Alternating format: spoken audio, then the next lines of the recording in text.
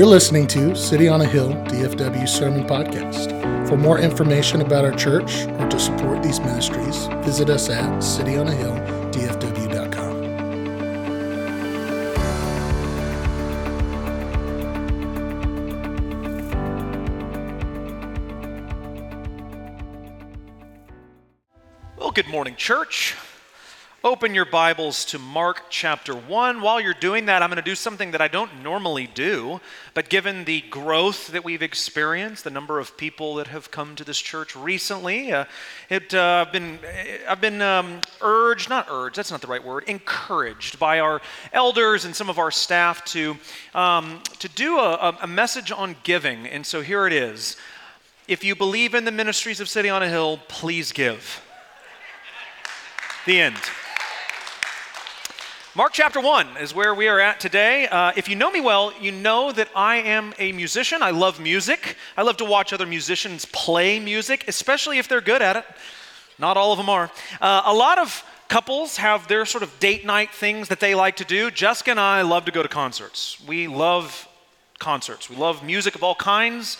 We love to go and watch musicians do what they do best. Some years ago, I got to, actually not with Jessica, but with a friend, go and see a legendary figure in the world of rock and roll. Not because I really love to listen to him play particularly, but because he's written a lot of really great songs, and that is the one and only Bob Dylan.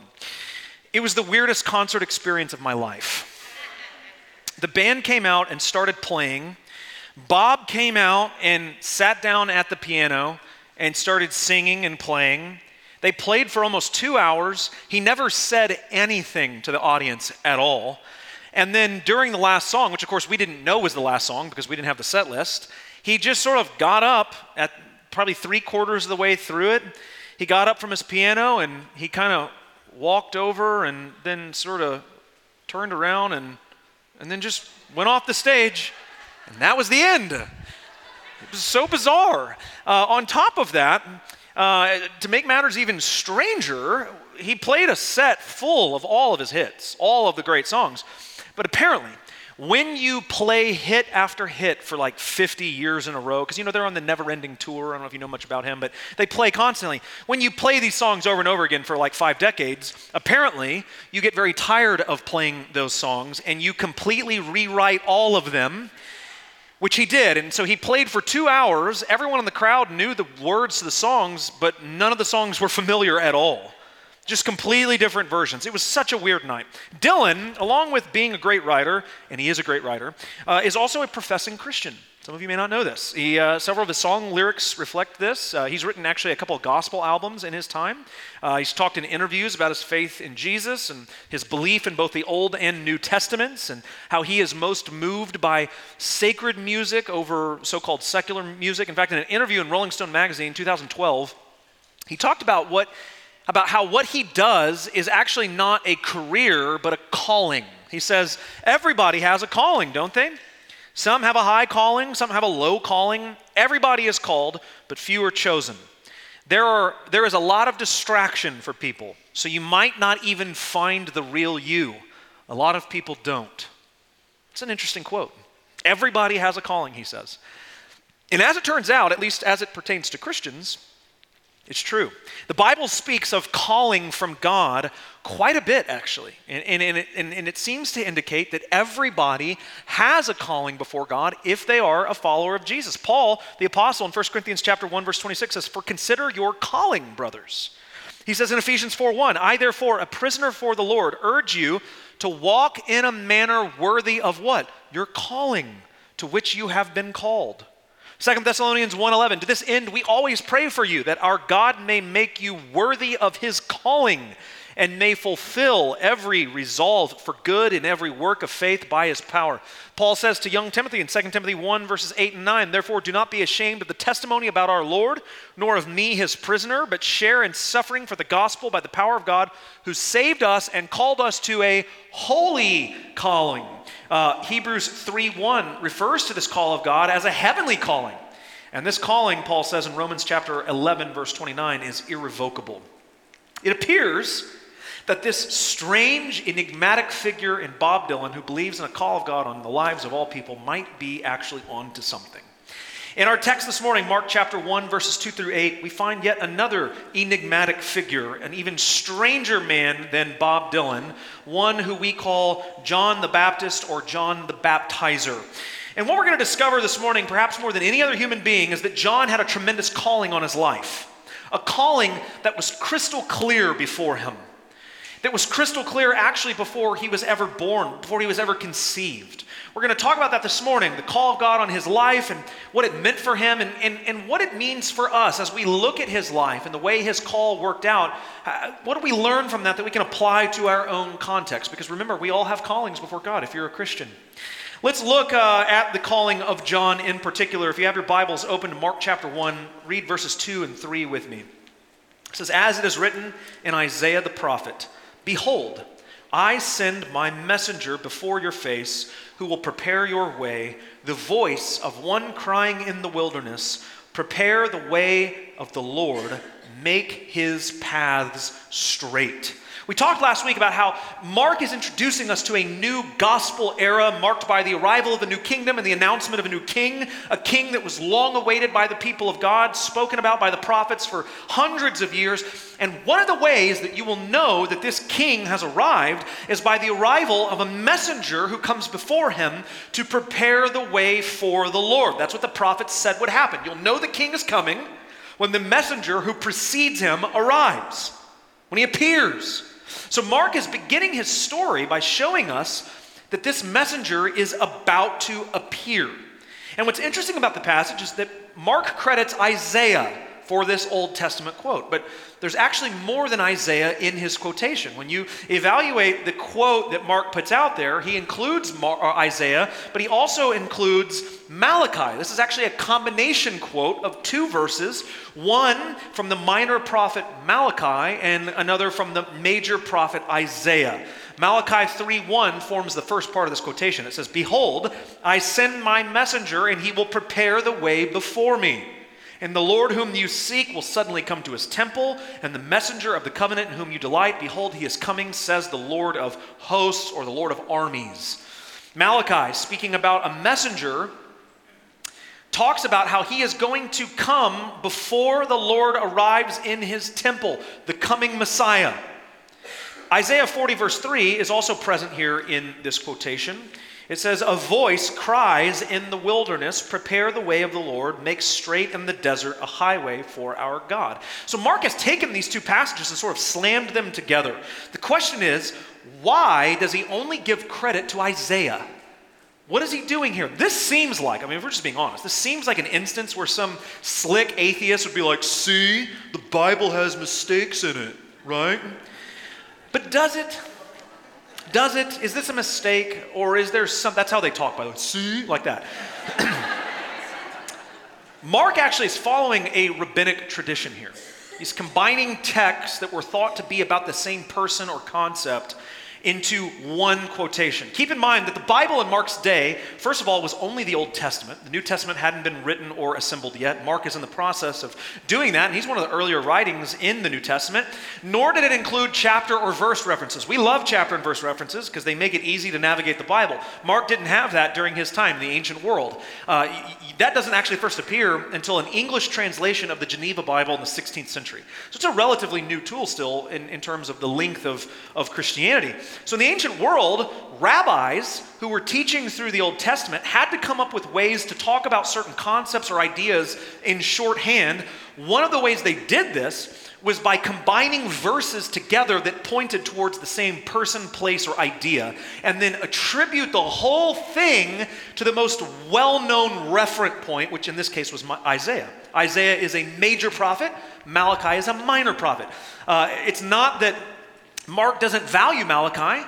It's that the wider audience who was reading Mark would have likely recognized Isaiah over Malachi because he's a bigger part of the Old Testament. He's a major prophet versus the minor prophet Malachi. This is a well-known, established practice in the ancient world. So these quotations from the Old Testament, they're important. Mark is telling us something substantial. This forerunner, this so-called messenger who is going to prepare the way for the Lord in the wilderness, is about to appear. So be ready. And then look at verse 4. John appeared, baptizing in the wilderness and proclaiming a baptism of repentance for the forgiveness of sins. This messenger, long anticipated by the people of God, spoken of by the prophets, the one who's going to prepare the way, is here, and his name is John. John has a calling that is very unique. Everyone has a calling, but John's is in a category of its own. There's only one forerunner. There's only one messenger who comes before the Lord's Messiah, and it's him. Some people will be called to preach and teach. Some people will be called to plant churches. Others will be called to serve as missionaries. Some people will be called to public service, others to education, and still others to military service and medicine and the sciences and various other fields, all of which are extremely commendable and important to the fruition, the flourishing of society. But only one human being will be called to be the prophet who serves as the messenger for the Messiah, and it is John the Baptizer. The question now is, what is he doing to fulfill his duty to prepare the way for the Lord? The Bible says that he's going to prepare the way for the Lord. What is he doing to accomplish that? Look at verse 4 again. John appeared baptizing in the wilderness and proclaiming a baptism of repentance for the forgiveness of sins. So John's method to prepare the hearts of the people of God for the Messiah is to get them to confess their sin, to repent of it, and be baptized publicly as a proclamation of this repentance. Now, we don't have time to talk in depth about the stages of repentance, sort of systematically what it looks like. We did that about 3 or 4 weeks ago in the Ultimate Road Trip series in a message actually titled The Stages of Repentance. If you weren't here for that, I would encourage you to go give it a listen. It's on all the major podcast platforms as well as YouTube. But you need to understand that repentance is a crucial part of becoming a Christian. In fact, we said in that message that you cannot be a Christian without repentance. It's impossible. It is impossible to identify truly as a born-again believer in Jesus Christ if you've never repented. Repentance is a vital part of walking with Jesus, not only coming to faith in Jesus, but walking with Jesus on a day-to-day basis. And so John, as the forerunner, accomplishes this task of preparing the way by calling people to repentance, and apparently he's very successful at it. Look at verse 5. And all of the country of Judea and all of Jerusalem were going out to him and were being baptized by him in the river Jordan, confessing their sins. Tons of people were coming out to him, confessing their sins, being baptized. In fact, I love the term here for confession. It's the Greek term exomologeo. It's a word that doesn't just mean to reveal something. When we think about confessing something, we think about like making it known, right? You think about like the Catholic little closet you go into, sort of strange. Not necessary either, by the way. When you confess something, it's not simply making it known, but the word actually means to come into agreement with. So when you confess, what you're doing is not only revealing something that was previously not known, but you are saying, yes, God, I agree with you. What I have done is sin, and I repent of it. I'm aligning myself with God in his understanding that this is sin. I agree. Yes, confess. That's what it means. And they weren't being coerced into this either. That's another important detail. They wanted to do this. They were drawn to it, right? The question is why? Why were so many people coming out into the country, into the wilderness, to be baptized by this very strange man and confess all their sins publicly? I'm going to make the case that it's because what John was saying to them, his message, his call to them, resonated with them. That it was compelling. It resonated with their hearts. This is why, let me park here for a moment and be a little more personal to our context here at City on the Hill. This is why I'm so committed to the help, hope, and healing of Jesus Christ. It's why I believe so deeply in what we do here throughout the week and on Wednesday nights. People are in pain. I don't know if you figured that out yet. Life is hard. It is full of loss. It is full of brokenness. It's full of regret. And if you're willing to be honest, you struggle a lot more than you regularly let off. You have deep regret over things that you've done and over things that you haven't done that you wish you would have done. And you are more than likely more aware of how bad you are than anyone else in the world. It's like that great Charles Spurgeon quote, "Don't be mad if anyone thinks ill of you, for you are way worse than he knows you to be." And yet, here's the crazy part about the whole thing. You're intensely aware of how broken and unlovable you are, and at the same time, you want more than anything else to be fully known and fully loved by God and by other people. And those two things feel impossible, don't they? They don't go together. They don't go together. It's very difficult to be fully in touch with how unlovable I am and desperate to be known and loved at the same time. How can I be fully known and loved after everything I've done? Many of us think. It's almost a paradox. And yet, the promise of God is that when you confess your sins, make it known, come into agreement with Him, repent of those sins, turn away, when you pull the veil down, when you take off the mask and you uncover the hidden, ugly, sinful, broken parts, you truly bear it all, you receive not judgment, but grace and mercy and forgiveness. And it's unlike anything that this world can offer you. That's why I'm committed here. That's why I want more people here to enjoy their forgiveness in Jesus Christ, to experience the grace of God that surpasses all knowledge, to understand what living free actually means. There are so many people in the seeker-sensitive movement and the church growth movement, and they talk all the time about how to grow your church. I get the emails, the webinars, podcasts, seminars, conferences. Come pay $500 and listen to these gurus tell you how to grow your church. And everything they say is nonsense. It's nonsense. You need to be more relevant. You need to dress more relevant. You need to do more practical teaching and less biblical preaching. You need to think of yourself as a life coach, not a pastor. Pastors, that's not a word that people want to hear anymore. You need to be more cutting edge. Listen, I could do all of that, and some of you may really like it. And look at me. None of that will make a bit of difference when you lay awake in bed at night knowing there are parts of your life you've kept hidden that puts you at odds with a holy God. None of it. Doesn't matter how cutting edge, how cool, how hip, how whatever. When you are stricken with shame and guilt and loneliness and feelings of isolation because you are scared to death to make yourself known fully, warts and all, sin and all, none of that other stuff matters. I think relevance is great. I think practical teaching matters a lot. I think our worship team does a heck of a job on Sunday mornings. But more than anything else, I believe it is my job to slap you out of the fairy tale world we love to live in and remind you that more than likely you have sin to deal with. Because no one else is doing it.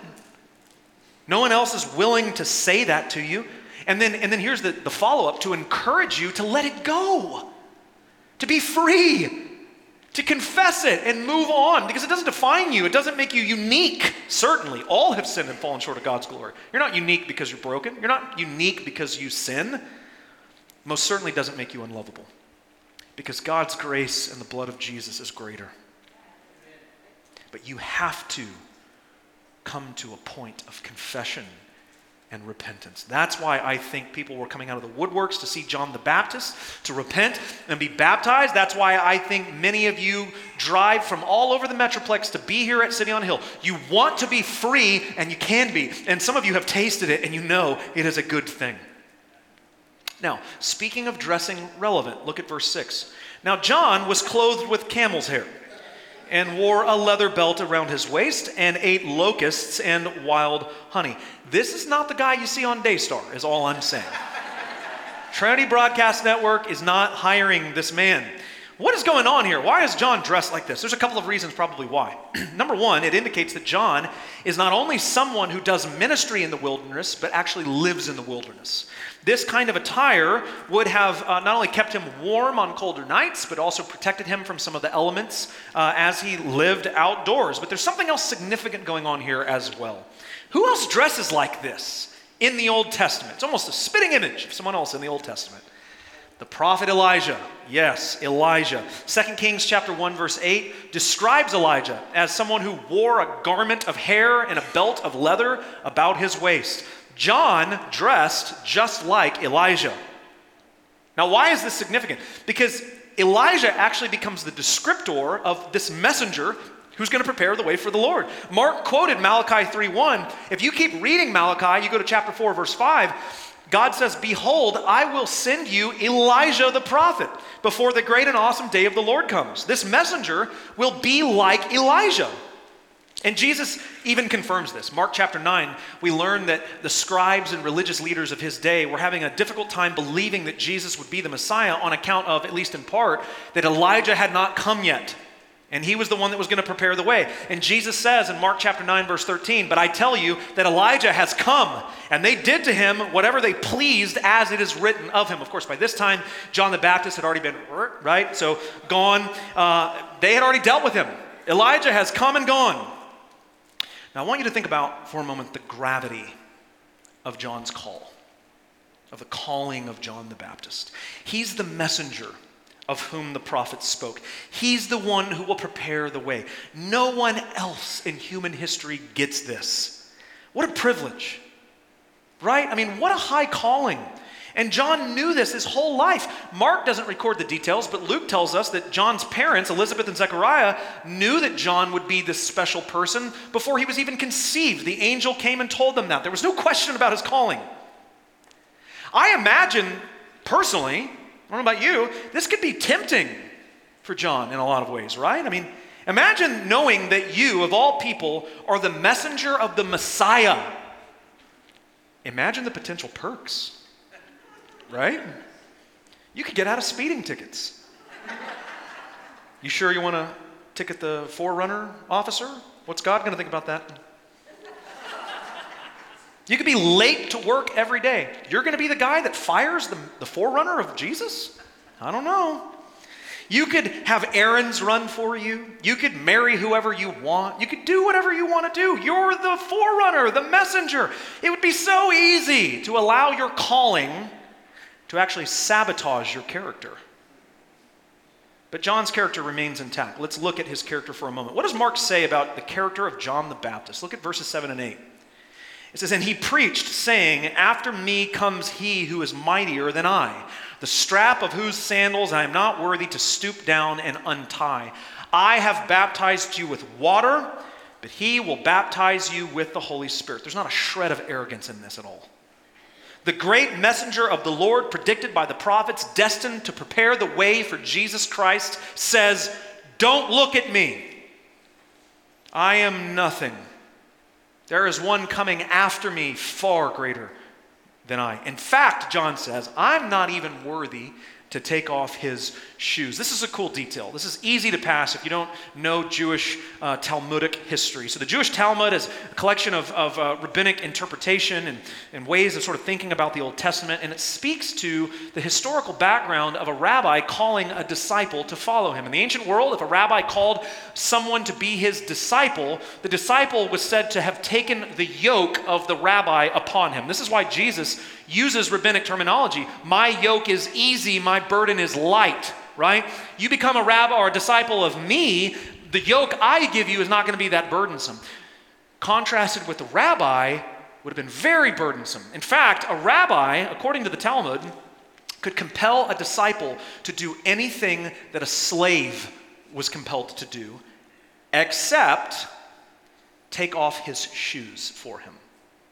It's the only thing you could not ask of your disciple, because this is considered below slave status to take another person's shoes off.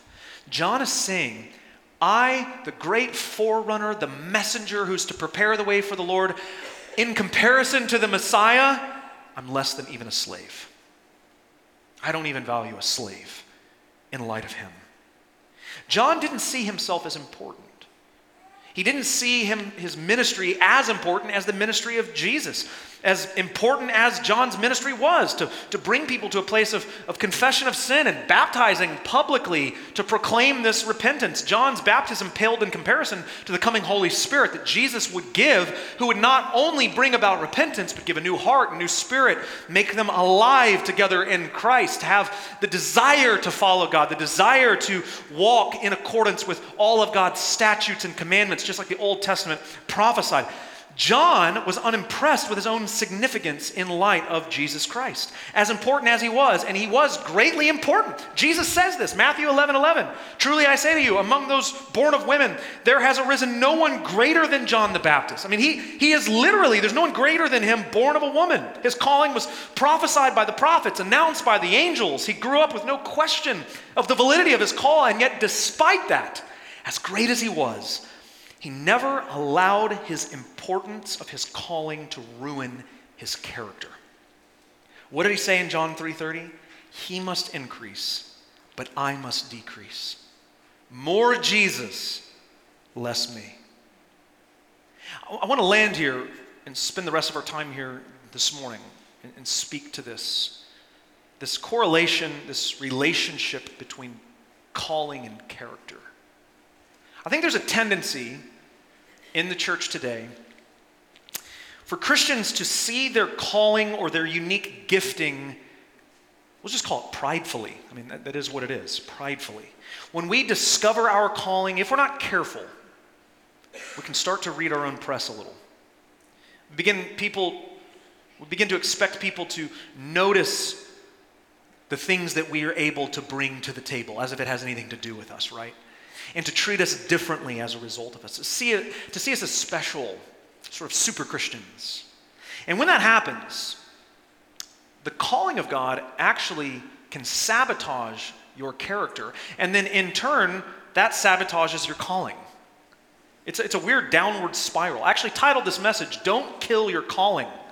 As important as it is to understand the calling of God on your life, and God has called you all, if you are a follower of Jesus, to something, and He has uniquely gifted you with gifts of the Spirit to fulfill that calling. I believe that. I believe the Bible teaches that. Every person has a calling on their life. As important as it is to understand that calling, it is equally important for you to maintain your character before God.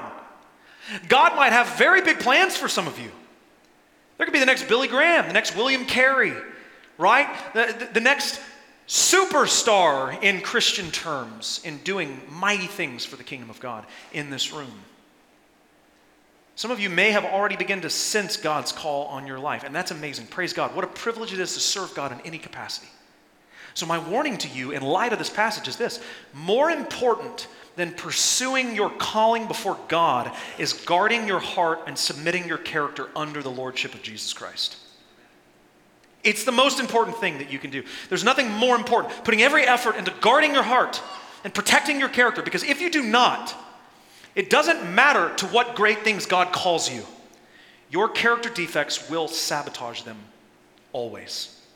You may be destined for great things. There is no calling so great that it is exempt from the devastating results of ungodly character defects in your life. Let me give you a truth, and I want you to think through this for the rest of the morning. Either your calling will help kill your character defects, or your character defects will help kill your calling. Let me say that again. Either your calling will help kill your character defects, or your character defects will help kill your calling.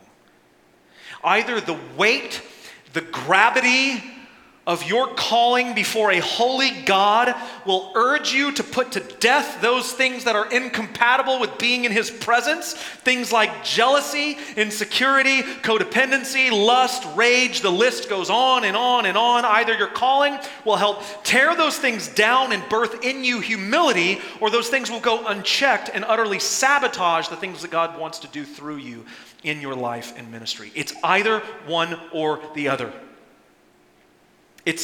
There's no middle ground. It's not a matter of if, but when. So the question becomes for all of us, what are you doing about it? What are you doing about it? Are you just sort of hoping you're going to beat the odds? Maybe I'll be the lucky person that's able to continue to pretend to serve Jesus faithfully on the outside, despite the fact that I have all kinds of secret sin on the inside. Maybe I'll dodge a bullet, beat the odds. No one will ever know. Of course, Jesus will know, but no one will ever know here in this horizontal level, and I'll just get away with it. I wouldn't hang my hat on that. Maybe you're hoping That these things will just go away eventually. My problem is that I just need more Bible study in my life. It's not enough on Sunday morning. I need to go every day. Really, it would be ideal. And I need to listen to sermon podcasts more and more and more and more and more. And I need to do more. I need to serve more. I need to be in more small groups. And as long as I can just do more Christian things and learn more about the Bible, then it'll take care of itself. I won't want to do those bad things anymore. Right? That isn't how any of this works. Your character always will reveal itself. Let me say it again for the people in the back. Your character always reveals itself. The question is, what will your unconfessed sin take from you before that happens? Will it take your marriage? Will it take your family? Will it take your children? Will it take your career? Eventually, it will take your calling as well. But what's it going to take before that? Some of you sit around and wonder why things are so bad in your life, and you do nothing to proactively fight against this stuff, despite the fact that you're warned over and over and over again, all the time, every week. You've never taken a freedom group. Some of you are opposed to it. I don't buy into all that stuff. You will. You just have to lose a lot more before you're ready for it. Some of you will look back at your life and see nothing but long and wasted years. Speaking of long and wasted years, a song by Bob Dylan. He said, "I think when my back was turned, the whole world behind me burned. Maybe today, if not today, maybe tomorrow. Maybe there will be a limit on all of my sorrow." There can be a limit to your sorrow. There will be sorrow in your life. Bad news, you live in a fallen world. No one escapes that. You will experience sorrow. But there can be a limit to your sorrow. But not without confession of sin and repentance. Not without a coming into agreement with God, making yourself fully known and turning away. My encouragement to you this morning is simply this. Stop hiding. Stop hiding. Walk in grace. Take off the mask. It's going to hurt. It's going to feel embarrassing. And the feeling after that, when people still love you and now know the real you, it's incomparable. And it's here waiting for you. So walk in it.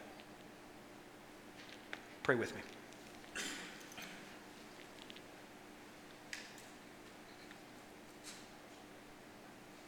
Father, we thank you that we find forgiveness of sin in your Son, Jesus Christ, through his death, burial, and resurrection. Even in our weakest moments, even when we were most unworthy, Christ died for us. We thank you for that. We thank you for forgiveness of sin, newness of life.